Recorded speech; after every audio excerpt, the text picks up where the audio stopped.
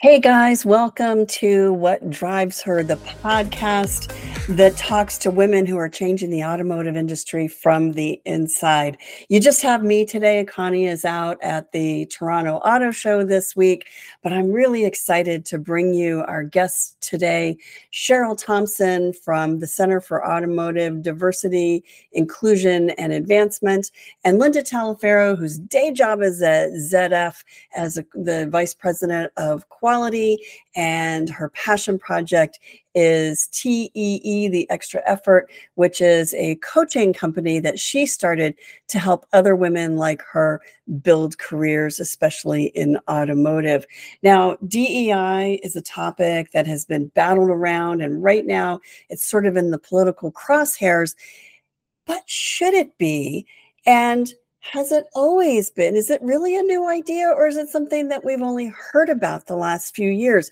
These ladies are going to answer these questions and more and share with you. I want you to stick through and listen, because there's some really great advice that they both have that will help you build your career, be a better teammate to everyone, and some very specific ideas or very specific guidance on how you can fill in the missing gaps in your own personal work structure, career structure, to help you get what it is that you want. So please help me welcome Cheryl Thompson and Linda Taliaferro.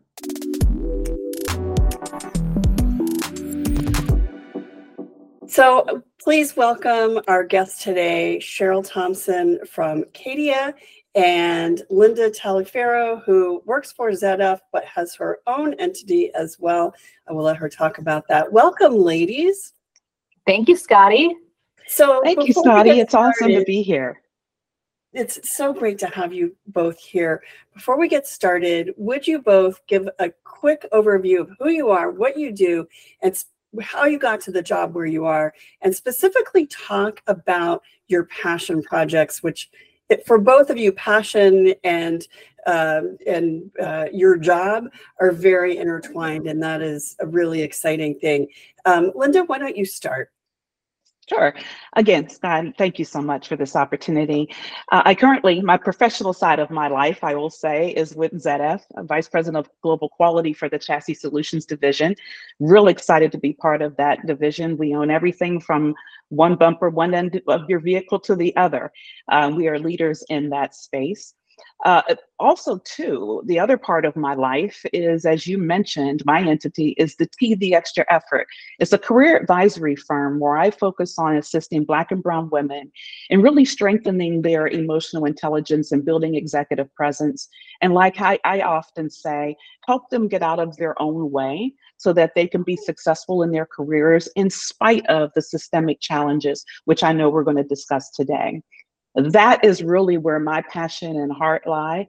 It's been something that's been on my heart for years, and I launched this business in 2017, actually being spurred by a mentee who said that, what you've done for me has been so massive, you really should broaden yourself outside of the four walls of where you work, or even she met me at the Women of Color conference, actually. And so she spawned me to follow my heart and my passion and start the Extra Effort. And then lastly, you mentioned a connection, and I do agree with you, because what I love to do for those women is also somewhat connected to what I love to do in the auto industry. I'm in quality, right? And so if we think about quality and assuring that the vehicle, any aspect of that vehicle meets your expectations as the end user, keeps you safe, it's the same thing as what I'm doing in the team, right? I'm actually trying to increase the quality of professional life for these Black and Brown women, such that they can do it in a psychologically safe way and be successful at the same time. So I do agree there is a linkage. That's what being passionate about your career is all about, right? Yeah. Cheryl, tell us about yourself and how you got to where you are and your passion project. Yes. Well, I kind of made my work in the world my passion project. So I spent 31 years at Ford Motor Company, came up through food service. I did a tool and die apprenticeship, and that's what got me into engineering. So being the only woman in many, many rooms and on many plant floors, I had that lived experience of knowing what it felt like to be underestimated, undervalued, and, you know, this feeling that I had more to contribute. And there was almost like this invisible force pulling me out. I remember just being on the phone, putting in my retirement paperwork before I knew what I was doing, right? I was out there in the world trying to get this business started. I also spent a couple of years at a tier 1 supplier. So, you know, me as a female having this experience is one thing, but I'll never forget a conversation I was having for a gentleman that worked for me. And it was a Black gentleman. And he was telling me just some frustration that he was having in a meeting. And he was saying, you know, I feel like when I speak up, my competence is questioned or challenged, right? Or, you know, the same things that women face in meetings, our voices maybe not being heard, raising an idea, and then someone else kind of claims it as their own. And I looked at him and I said, wow, I thought that only happened to women. And he said, no. So that really opened my world to look at others and the lived experiences they were having. We're not all having the same lived experience. So that's what got me really passionate about starting CADIA, Center for Automotive Diversity, Inclusion, and Advancement. And that is why I do the work in the world, you know, and I just keep trying to raise that bar little by little by little. You know, it's funny you tell that story, and I have a similar one that I'll share that was such an eye-opener. When I first started this job, so it was about 10 years ago, I was at the Detroit Auto Show with a group of journalists, and we're walking through the show as a group. And this Black gentleman turned to me and he said, you know, you and I were just the same. And I was like, well, we couldn't look more different, but what do you mean? And he said, we have exactly the same challenges. And he said, Black women have more challenges than you and I do. And it was something that he articulated, something that I knew to be true. And I figured, like you, Cheryl, I figured it's just me battling this, you know, climbing this mountain. I didn't think everybody else would too. I figured everybody else was ahead of me, because you don't know how far behind or ahead you are of the game until you're really in it and you really have that sort of day by day experience, that lived experience. Then you really know. So it's great to have this conversation with you two. So I'm going to share one more little story, and then I want to get your input on this, because I know the sort of the headline, but really what I want to know is the detail. And that is that automotive has been DEI or diversified way before diversity was a buzzword in corporate America.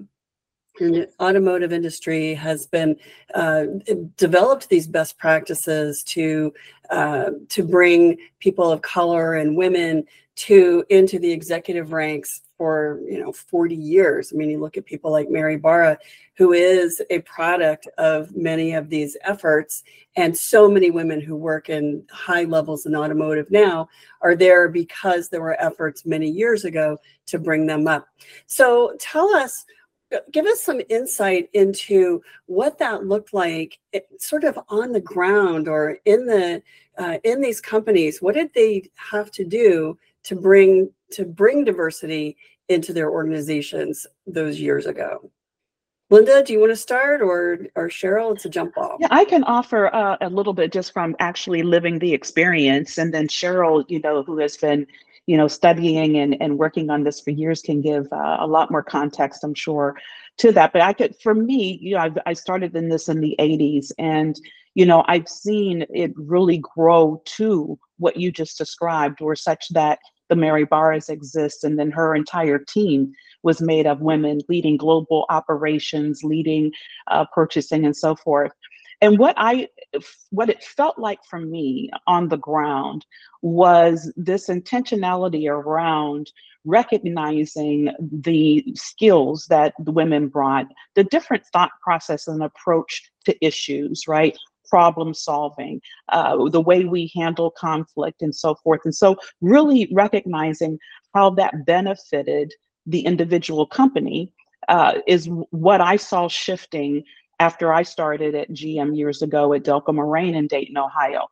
I would have never thought back then in the 80s that eventually Mary Barra, a woman, would be the CEO.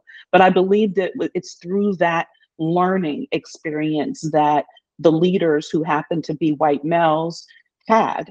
And so I know for me, going through my career from GM to Bosch to BMW and so forth, each of the time I had an opportunity, that opportunity was greater than the past one. And even within companies, when I was at Hayes Lemmertz, I moved through Hayes Lemmertz fairly well because of that recognition and because of other people who were willing to say, yes, I see you, and here's a door that I will open for you. You've raised your hand and I am actually going to open the door. So I've experienced that. And I think it's, again, around the intentionality of when we're talking about the automotive industry, of them to say, look, this does not necessarily need to continue to be a man's world.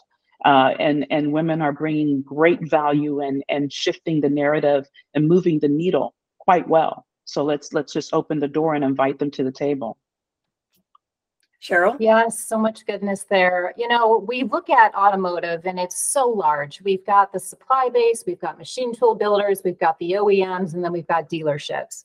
And I think dealerships, right, they are closest to the customer, and they should be striving to look like the communities that they serve and they operate in, right? So I think that is kind of given us some momentum. I think when we think about workforce diversity, I think we can learn a lot about what has been done in the supplier diversity world, right? That has been going on for decades and decades. And I remember sitting with a group of supplier diversity professionals, and they were talking about positioning a company with the engineers, right? Because the engineers didn't want to have anything to do with a diverse supplier, but the supplier diversity people were very strategic on how they were positioning that supplier. And I was thinking, wow, the good leaders out there, the advocates, the allies, the sponsors, they do the same thing, right? They position that talent. They're an advocate for someone. You may not even know they're advocating for you behind your back, behind closed doors. So I think more awareness out there, being able to talk about the experiences that we're having. We were talking in the beginning about, thinking it was just you. I think myself as a woman, I would imagine others who are underrepresented have had the same experience of isolating, because you're trying to self-protect and you think it's only you. But now that we're starting to have these conversations in 2020, and the racial reckoning that we had has helped us be more open to having those conversations, we start to realize, wow, not everyone's having the same experience. So what do we need to do? I think the work Linda's doing is phenomenal with looking at the individual and what responsibility do I have in this? And then we need to look at the leaders and what responsibility do leaders have to have, like daily, day to day, like who is speaking up in meetings, who's getting interrupted, who's getting talked over, right? All of that. And then the systems and the structures, like what do we need to put in place to make sure that everyone has that equal opportunity and equal access? So, it's a mix of things that we've been doing, and we're starting to see some results.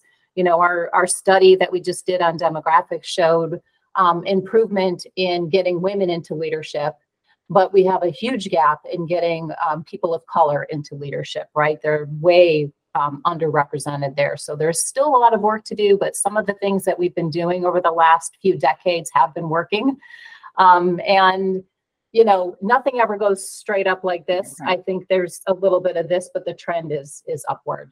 And then the last thing I'll just say is think about the next generation coming into the workplace. We're not even talking Gen Z, we're talking Alpha, right? The ones that are born after 2014. Each generation is getting more and more diverse, when you look at race and ethnicity and even sexual orientation. So, I'm Gen X myself. I just applaud the Gen Zs, and I can't wait to see what comes out of Alpha with, the things that they're willing to tolerate or not willing to tolerate. It's a lot different than my generation, I'll tell you that. It's very much more different than mine as a baby boomer. But we think very much about what do we want for our children. And it's interesting that we can, I wonder how many people, because I hear a lot of male executives say this, well, I have daughters and I want my daughters to have every opportunity. And then at the same time, they, sometimes they do, things that are quite puzzling, and sometimes they do things that are criminal after they've said, but I have daughters. So, I wonder where people are thinking in terms of not just how I'm doing my job and how I'm offering opportunities to people, but what world am I setting up for my daughters or my children? But just sort of a rhetorical question. But let me ask you this, Cheryl, because you hinted at some data. Can you go a little deeper into that in terms of numbers of women and people of color, the changes that have been made, and some of that strata, what that looks like at the entry level and management and VP level? Yes. Yeah. So, for the last 3 years, we've been wanting to do this study across demographics. We wanted to know job categories, leadership levels, and education attainment. And for the simple reason that Linda mentioned earlier, maybe it was in the pre-chat, about when we look for talent who is diverse, often we get the excuse of, I can't find diverse talent. Or I hear women and minorities, they just don't go into these technical fields, Cheryl. So we really wanted to get that data. There's not a lot out there available from the Bureau of Labor Statistics. It just says overall, it doesn't get into the job categories and leadership levels.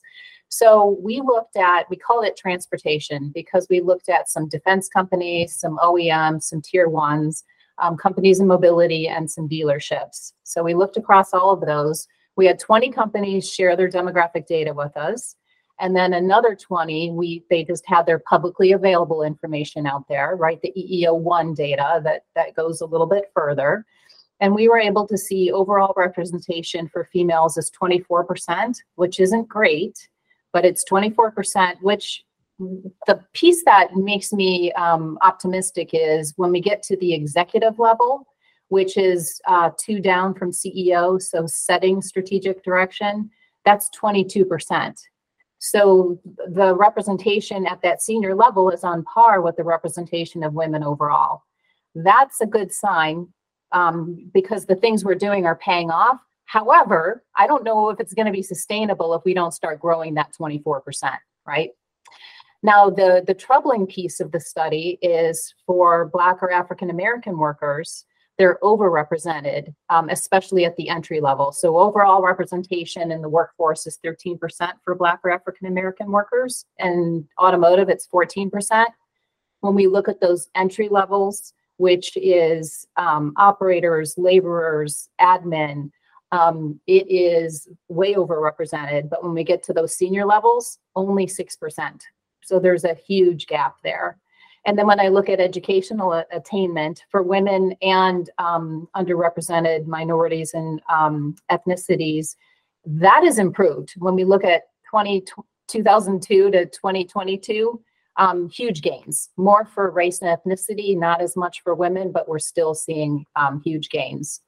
So there's some bright spots, but there's still a lot of work to do. Now, having that data, it allows us to look at career paths. So I'll give you an example, because we've got that heavy representation of Black or African American at that entry level, what are the career paths that we can start creating to help them advance, right? There's a lot of state money out there in workforce development that can be used that I don't think a lot of companies are taking advantage of. And I look at a couple of our tier one suppliers in the Detroit area, right? Detroit is 80% African American. And I look at some of these Black-led companies. They're doing that. They are developing career paths for those entry-level workers, and they are, having remarkable careers. We need more of that. Yeah, that's amazing. That's amazing. Linda, do you want to add on to what Cheryl just said about these companies and especially Black-owned companies that are making inroads? Yeah, so I'm very familiar with the one that Cheryl mentioned because I actually was a customer of theirs. So worked intimately with them. And then also too, they were part of our supply chain when I was at another tier one. And it, for me, I'm not surprised that they're Black owned and making those inroads. And as Cheryl said, I believe there's a lot to be learned from those companies, and there's more of them. I would offer, and Cheryl, correct me if I'm wrong, there's probably a more percentage of Black owned companies that aren't doing what those 2 or 3 examples are, right? And so if they would even step forward, take advantage of the grants, take advantage of bringing forward these opportunities, and then the other companies in an allyship position could learn from them, really would make the difference. And I'd say this because a lot of times we're not, as a young Black person coming out of I have a technical background, mechanical engineer. If I'm coming out of college and I'm interviewing, I'm not seeing anybody that looks like me, right? So I'm a little reluctant maybe even to consider going there.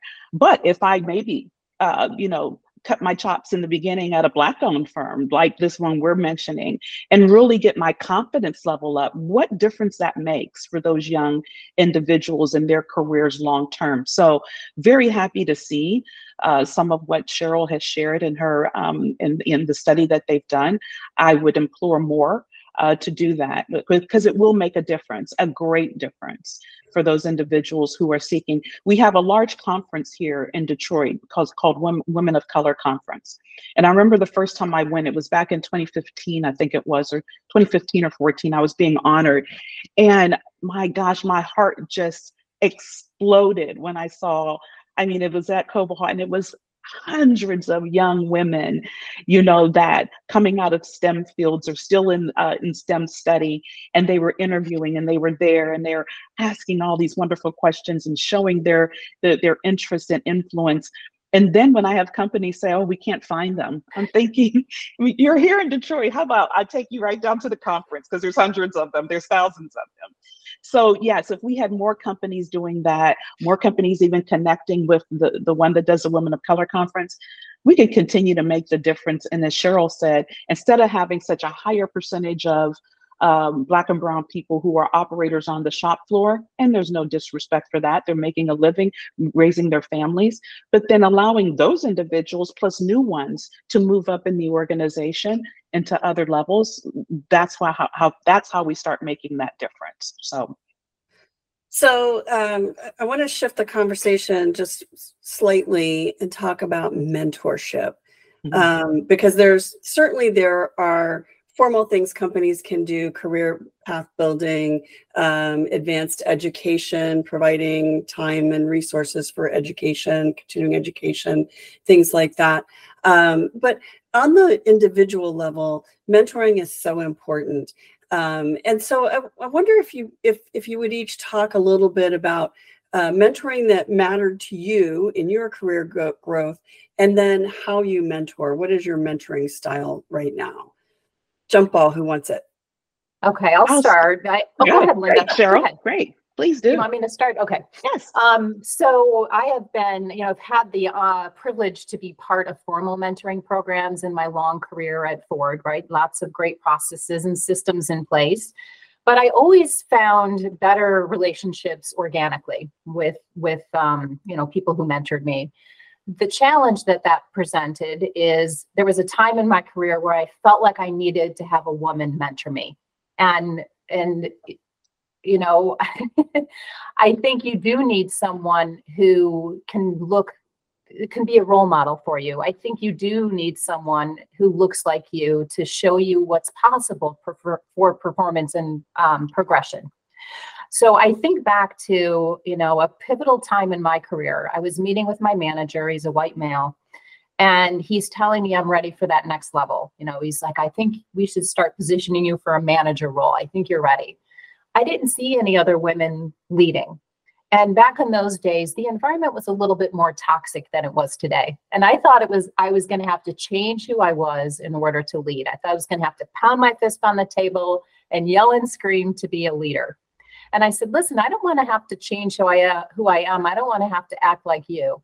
And he was wearing these glasses, and he looked out his glasses at me, and he's like, kid, I don't know what you're talking about, but I'll try to get you some help.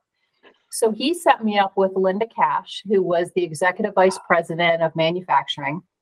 And I'm waiting outside of her office to talk to her. And I can hear her on the phone talking to her team. And she's saying, we need to get these engineers home from launch. They haven't been with their families in 6 months. And I was like, oh, that's how I would be as a leader. Like, there was some care and compassion there. And so when I met with Linda, it was like it rocked my world, because it was almost like she was giving me some tough love. Like, don't let yourself be coddled. Kind of like the work, Linda, you're doing in the personal responsibility, right? And just seeing such a strong woman lead with care, it just really changed my world. So finding that mentor who you can relate to is so, so important. If you feel like you need someone that shares your identity, go for it.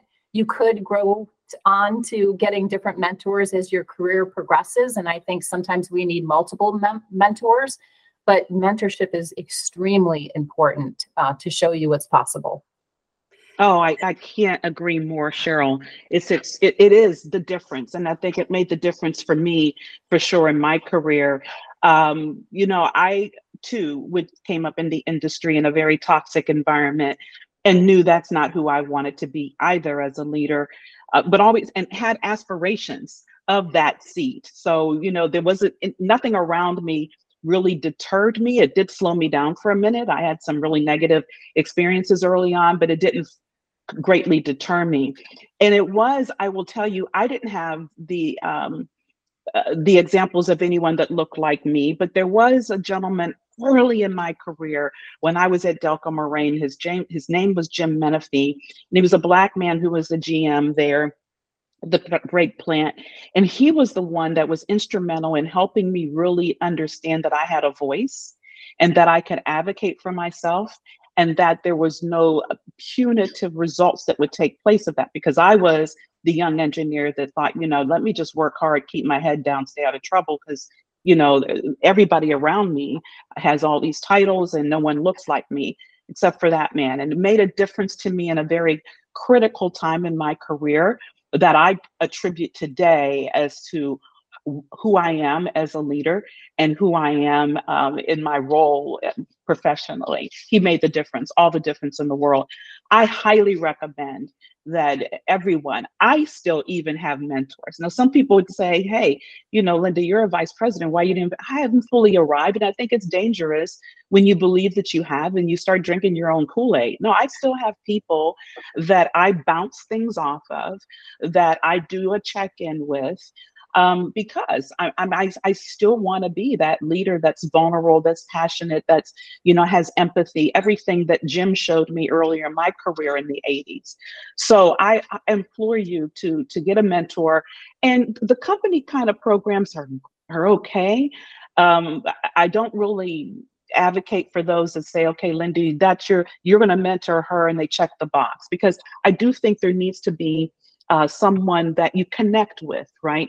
Like Cheryl said, if another female leader, I've got several mentees at ZF, all women, young Black women that I mentor, and even women of other ethnicities, but they're women, right? And they've reached out and connected to me for that reason. And we have a connection. And I always say, hey, let's just have a dialogue, see if I'm a fit for you, if you feel comfortable, and then we'll move forward. So I think it's important. Don't just run out and say, oh, he or she should be because of what's on the business card. No, meet that person, see if you connect with them, and then make sure they have your best interest at heart. Because what you want them to be able to do is not always tell you what you need to hear, right? But maybe give you some honest, really honest feedback, and be able to share the areas that they were weak in and how they grew, that they weren't always perfect. I think those are great mentors. And I implore my clients to have them. A lot of them say they have what they call a board of directors, a couple people at work, some people outside of work. And I love that, absolutely. So I'm glad you brought it up, Scotty, because I do believe that it will make a great difference in one's career when they understand the value of mentorship, and then they seek to have that in their life. I find it valuable to get input from people who are younger than me and are in a different place, navigating often the same things I'm navigating, but in a more, maybe a more digital native way, or more in tune with how things work from their experience, being new and younger, because they know things that I don't know. And well, I find that often those people are really good ones to ask because they have that very fresh insight. But before we move on to my next question, will you each talk a little bit about your own mentoring style, mentoring other people? Linda, why don't you start? Yeah, so what I do, I mentioned a little bit of it, as I like to have dialogue at first, make sure there's a connection. And then because I am such a direct person, I mean, it's just in my nature, I always mention to her, you know, look, I'm a straight shooter kind of person, respectfully so. Is there any challenge, any problem with that type of communication? Because I just want to make sure that they understand that that's my nature, and it will come from a place of care and concern for sure. And so we have that initial dialogue, and then like I have a mentoring meeting here coming after later on today. I get excited when I get ready to talk to my mentees too. But then we just have dialogue, and a lot of times, Scotty, they'll either share a challenge that they're faced with and kind of get my perspective. What I try to lean away from is saying, oh, you should do X, Y, Z. I lean away from that because they're not me. Right.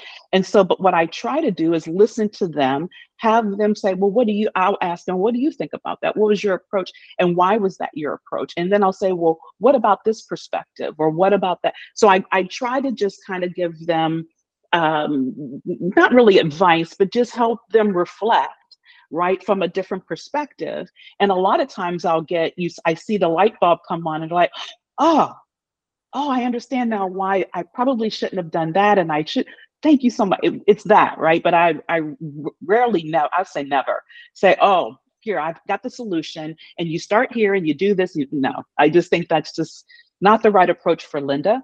As I said, because I try to respect each person's individuality, where they've come from, their lived experiences, what they've learned, and then go from there. And we really build really good relationships above and beyond the mentorship, I find, you know, and you mentioned something that I'll close with and turn it over to Cheryl. A lot of my mentees are younger than me, and my team members are younger than me, and I learned so much from them. And even when I say to them, oh my gosh, you know, and it's like, you're learning from me. I was like, absolutely, you know, and I do. I mean, it's just, you know, because they have so much different types of depth of knowledge and experience that's invaluable, especially in today's day and age. But that's my approach for mentoring. Yeah, my approach is similar, and I agree. I think everyone should be a mentor and everyone should be mentored, right? And as a mentor, you do learn so much, you know, and there's this thing called reverse mentoring. Some companies have formal programs that, you know, involve reverse mentoring, because it also helps executives that may not have had that different lived experience of what some of the obstacles and barriers are. And at that level, at the executive level, they're the ones that have the ability to make those systemic changes. So I think that can be really valuable. My approach to mentoring is similar. As I said, you know, I want to know what the perceived gaps are of the person, you know, like on an emotional or psychological level. But I also want to know, where have they been? I think people tend to underestimate their experiences and backgrounds, and how some of those skills that they've picked up over the years are transferable, maybe to looking to new opportunities. So I'm looking for, where is somebody selling themselves short? And then, where do you want to go? And is it realistic? I had someone share this tool with me. It started off on a piece of paper being handwritten. It then went to Excel, and then I made it like a fillable PDF.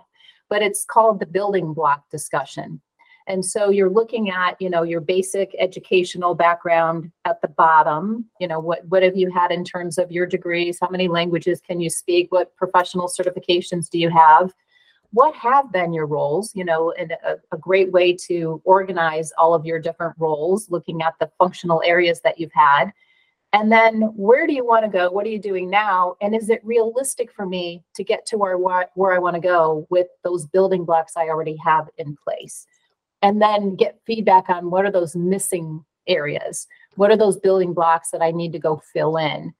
So I encourage people to go out and get feedback from executives, throughout their leadership team or other mentors who may be a little bit more senior, and understand that career path and what's really required to advance.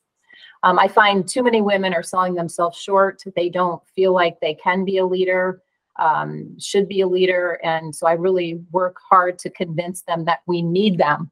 I remember when I got my first leadership position and I was sitting at the table with my new peers and I was like, really? I thought you all had it all figured out. Right?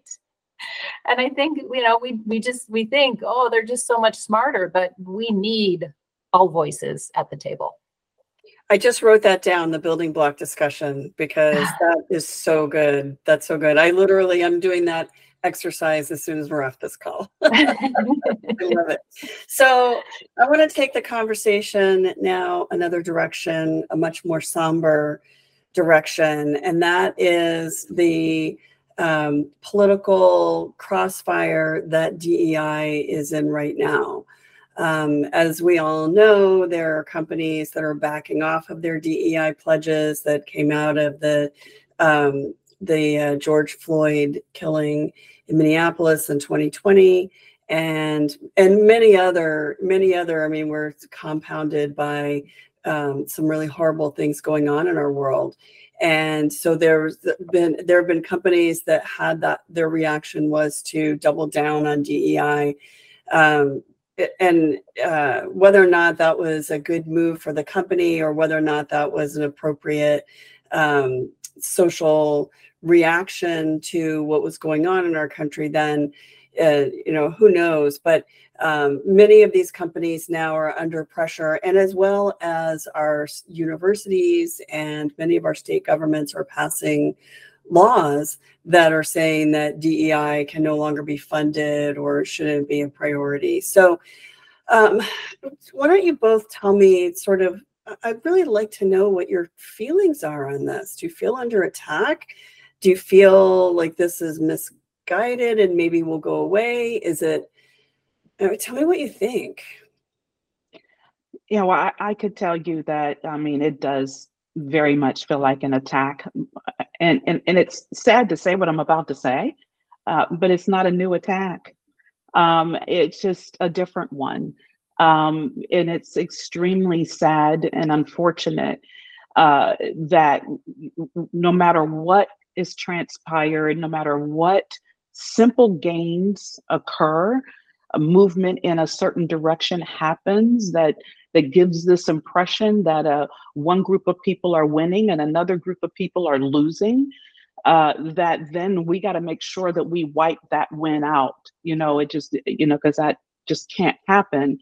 And that's far from the situation. It's not a win-loss, right? But it's just because that's tapped into that psyche, then we have this. And it's extremely unfortunate. I will say, when I saw all the stuff happening after 2020 with the new chief diversity officer announcements everywhere and the LinkedIn, all the, inside of me said, okay, this is, how long is this going to last? Because I didn't really believe it, to be frank. I didn't really believe it. But in that lack of belief, I was also hopeful that maybe it's unfortunate that life had to be lost on, so visibly and cruel as it was, but maybe that, if nothing else in history made the difference, maybe that will, and that, okay, Linda, although you sort of don't believe it, I'm going to hang on to some hope that, it will make a difference and we won't turn around. Well, now we're here in 2024 and the reverse, and all the actions to drive things in the reverse are just so heightened and with such vitriol. It's just it hurts my heart, and it is a level of attack. I will tell you though that I'm still a glass half full person, and I know numerous people in my network that are. And if that means we have to do the small work that we do within our space, and as far as we can reach, then we're still going to do it. We're still going to exercise, obviously, our right to vote until that's taken away. But, we're going to do that in addition to, like the extra effort, prepare Black and Brown women, help them understand who they are personally is who they are professionally. So, and then when you understand that, bridge the gap, and you show up, irrespective of the system. I mean, if I can do it as a person born in the 60s, you can definitely do it born in the 2000s and beyond. So we've all said, hey, we're still going to be out here for the fight, and we're still going to do our part, whatever that is, to keep the direction, even if it's slow and arduous, moving where we know it needs to go, where we all are supposed to be created equal. It just where the equity exists, and that we can all show up in our greatness, and it doesn't take away from the next person sitting next to us who might not look like us. But yes, to answer your question, it's an attack, but it's not one we should, as Americans, just let happen. And I'll make this last point. I travel the world globally. I have a global team, and it warms my heart, and at the same time is a bit like, wow, we're supposed to be the leaders of the free world, right? But I travel around, and I have people on my teams around the world look at me and like, Linda, what country are you in? How is that happening in the US of all places? They have a hard time. They said, we understand our challenges, right? But how is that happening in the US? And why is that happening? And what are you guys going to do? And what can we do if, I'm in Italy, or I'm here, or I'm there? So that warms my heart, and at the same time also fuels me to, continue to do the work as an American who's proud to be one, and believes that, that this can be different. It definitely can be, and it should be different. So good, Linda. So good. I want to touch on what you shared about the zero-sum game mentality, yeah. Right? If I win, someone else is losing. It's human nature. And when I first got into this work, even just advocating for women when I was still in my corporate role, I was confused about the backlash, the people who wanted to push against this and tell me that I was just making up the experience that I was having of feeling left out and underestimated and all of that. So I've come to learn that this is human nature. Think about when you were a kid, and if you had a sibling, you're looking next to you saying, oh, her sandwich is bigger than mine, or she's got more cookies than me, right? But it's like, how do we rise above that? So I really did think we were rising above that in the summer of 2020. I think there was definitely a racial reckoning, but I underestimated that anti-DEI movement, right? That's always been there. And so I look at the movement as a continuum. You've got the anti-DEI people who are on this side. Then you've got people who are just confused, right? And they hadn't thought much about it, but they're starting to hear all this stuff in the political environment and in the news, and they're like, and they're maybe believing some of these misconceptions out there. Then you've got the person in the middle who's like, take it or leave it. I'm just trying to get my job done. Then you've got people who think this is important, but they just don't know what to do. They're like, tell me what to do. And then you've got the people who actually do know what to do, and they're using their power and influence for good, right? And so how do we move people along that continuum? DEI is a very broad and complex topic. I mean, even when you just look at the D, diversity, right? There's so many different dimensions of diversity, and some are visible and some are not visible. And then we've got the inclusion piece, which we've been talking about for a while. This E piece is a little bit new. And I think it's the most powerful piece of it, because this is, in my view, what is changing or retooling the systems and the structures that we have in the workplace. So I think that's important. And then the other thing is, this work is not done the same way. There's no standards out there for how to do the work. And unfortunately, some people in the past have done the work in a very blaming and shaming way, and that doesn't work, right? So how do we take a step back and really look at what can we learn from some of that anti-DEI stuff, so that we can make sure everyone has a place to thrive and to contribute. So, that's kind of what I've been seeing. I am also optimistic. We have a CEO Coalition for Change, and we talk about the political environment quite a bit. And the last meeting we just had, one of the CEOs spoke up and said, listen, you have to block out that noise, because it is our job as CEOs to be responsible for the sustainability of our workforce. And that means diversifying our workforce. And so he is just like, heads down, we're going to keep going down this road. And I think we need to see more leaders like that. And we need to see more leaders with courage stand up and speak out about it. I've seen some of that on social media. And then the last thing I'll share is there's a recruiting company out there called Bridge Partners. And they just put a barometer survey out. And what they said is 73% of companies are expanding their DEI efforts. Only 2% are cutting back. And then 82% of C-suites feel that this DEI thing is more important to be focused on than it was even 5 years ago. So I am seeing some bright spots. I think we have to meet people where they are. Sometimes that means taking a few steps back to pick up some people, but also realize there's going to be some people that we're never going to change their mind. And we have to understand where the motivation behind all of this is, right? Is it the political fundraising? Like, how do we sort that out and really don't let that get us down? Because I will tell you, there is a playbook that the anti-DEI people have. We need to be just as strategic. What's our playbook? So let me ask you this, because I do think that a lot of the whatever it is, if it's anti-DEI or whatever the counter to a popular movement is, it generally comes from people who feel left out or stepped over or passed over, or feel that the movement is impacting their ability to do their job, right, or to live their life. And my guess is that there's some of those buttons are being pushed here, and then there's probably some truth to that. And I do worry.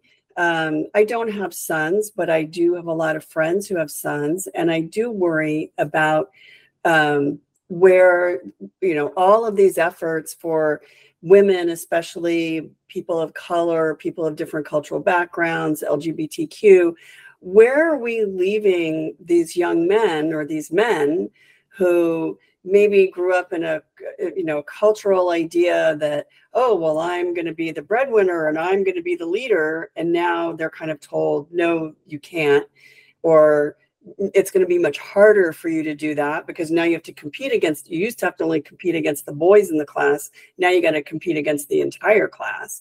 So what do we do as DEI advocates, as advocates for everyone, to make sure that we're not alienating anyone? Yeah, that's what I meant by sometimes it's slowing down and going back to get people, because I think some people have been left out of this conversation. It should be no one left behind.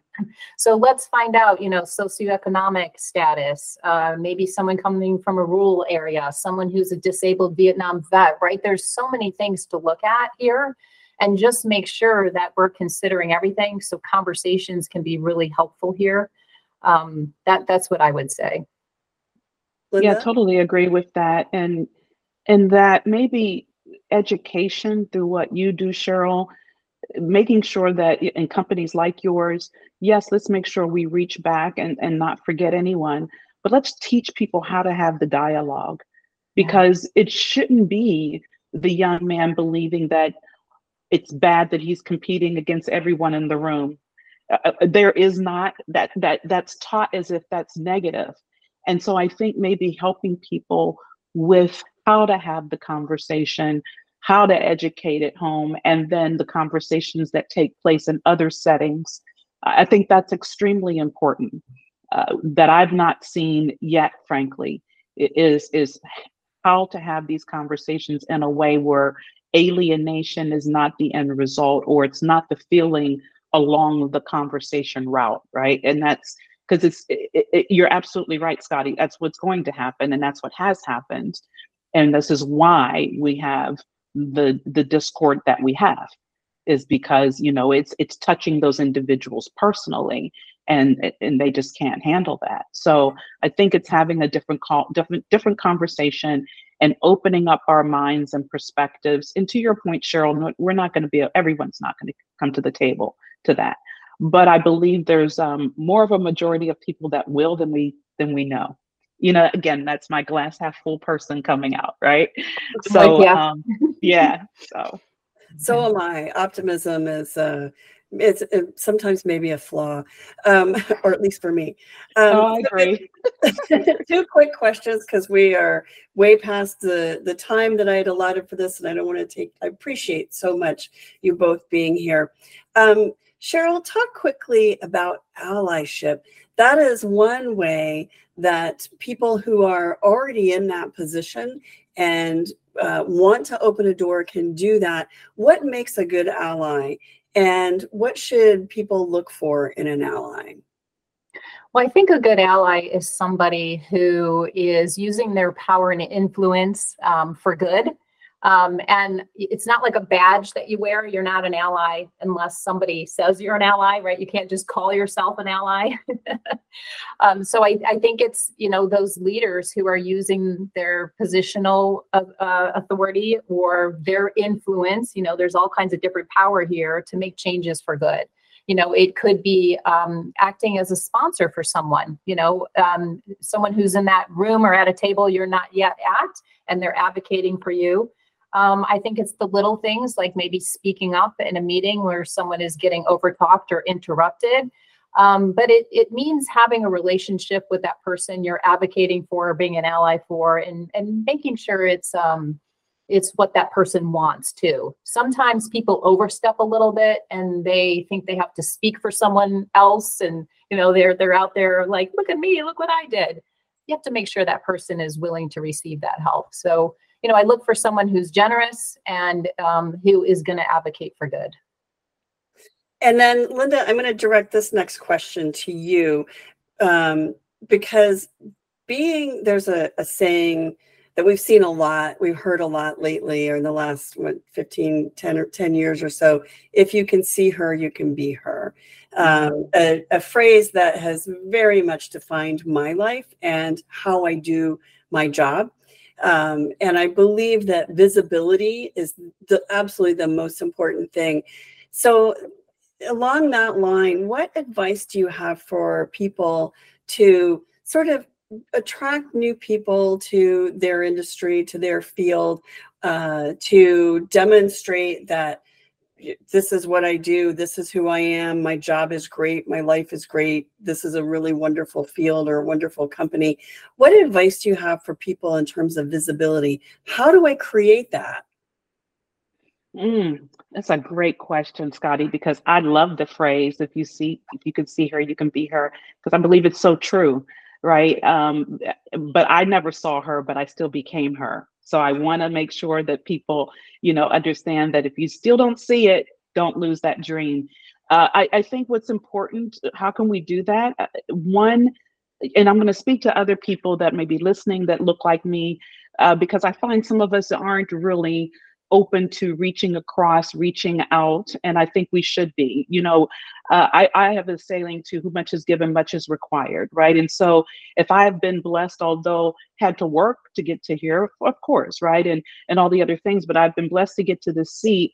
I'm going to make sure, for instance, when you reached out, invited me to this, oh my gosh, what an opportunity, right? For someone to see me and to talk about this. If you get an opportunity to have whatever stage or platform, take that. If you are at a company and they're looking for mentors, raise your hand and allow the young people to get to know you so that they can see you and realize what's possible. There's so many vehicles to allow us to be present, right? We just have to want to be present as women in this industry, number one. And then if you're a woman of color, there's so many vehicles. But it comes from inside of your desire and passion to help others. And I think that's really where it comes from. As I said, going through my career, I didn't see someone that looked like myself, but it didn't prevent me. I had an uncle who helped me along, who I patterned after, but as I went through my experiences and met other people, whether it was a Cheryl that I met at a conference or if it was someone else that I met other places, I latched onto that. And that's what let me know, oh my gosh, this is possible. What I'm dreaming inside, what I believe inside for myself is very possible. So those are all the different avenues that I would implore someone to take. And I know I've had clients say, oh, Linda, you can talk to anybody, you're outgoing, whatever. I'm not, I don't, and I'm like, oh, okay. And I kind of don't let them, I don't give them a pass on the introvert side. I'm like, okay, I get it.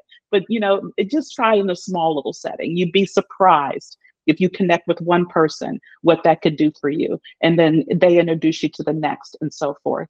But I do, as I close, Scotty, I think there's an onus and responsibility on us who should be seen to allow ourselves to be seen. I totally agree. Thank you so much, Linda and Cheryl, for joining me today to talk about DEI, to talk about breaking out of that box that maybe had been put in as a child or by society, and challenging the status quo and building your dream, because that really is what is so rewarding and so fun. And those challenges are great. And I will say, I haven't been in the automotive industry as long as either of you, but I find it to be a wonderful place filled with really incredible people. And I'm grateful. Yeah. Yes. It's been an honor, Scotty. Thank you so much. Thank you so much. Thank you, ladies. Take care.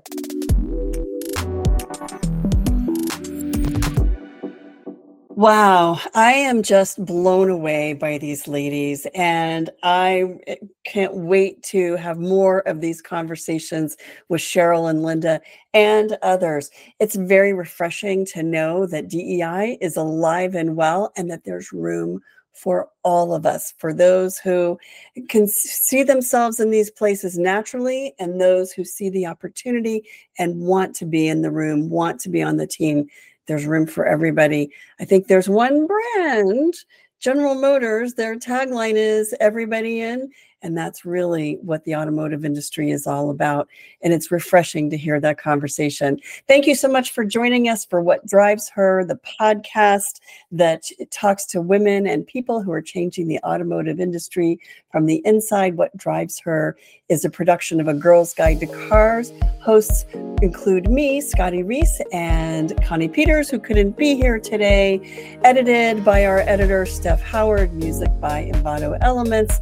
Please follow along, share the podcast with others who might be interested. Don't miss an episode, and we'll see you next time on What Drives Her.